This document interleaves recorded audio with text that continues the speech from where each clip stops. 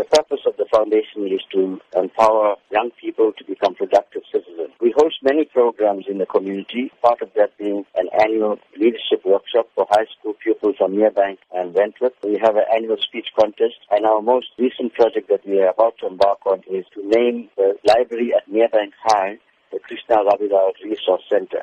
We also have a full-time staff member and an office. So in order to sustain our programs and the office, we're having this fundraising dinner and dance this Friday at the Enchanted Gardens at 6:30 p.m. What can be expected at the event? We're very excited about this fundraising project because the guest speaker that we have is Deputy Finance Minister, Krishna Jonas. He is a man of integrity. He has shown that he is not corrupt. He's shown that he cannot be bought.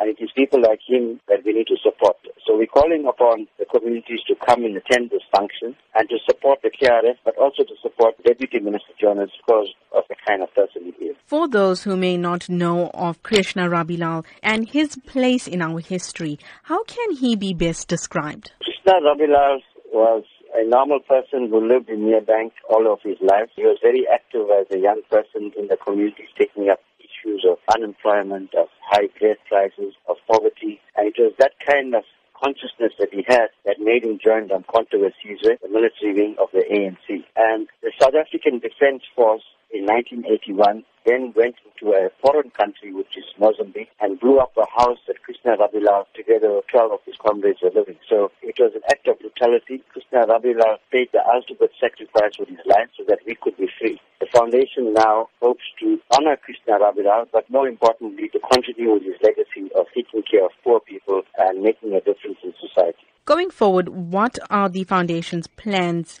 We want to have regular monthly meetings with young people from the community of South Durban. We want to start off sports and cultural activities for them so that they become active and join an organization like the KRF. Krishna Rabilal, he attended Merebank High School. He was an excellent pupil. He had an A for maths, a higher grade. But because he failed Afrikaans, he couldn't get entrance into university. So we want to, through this library and the resource center, pass on the legacy of Krishna Rabilal. Future generations of young people must know who he was.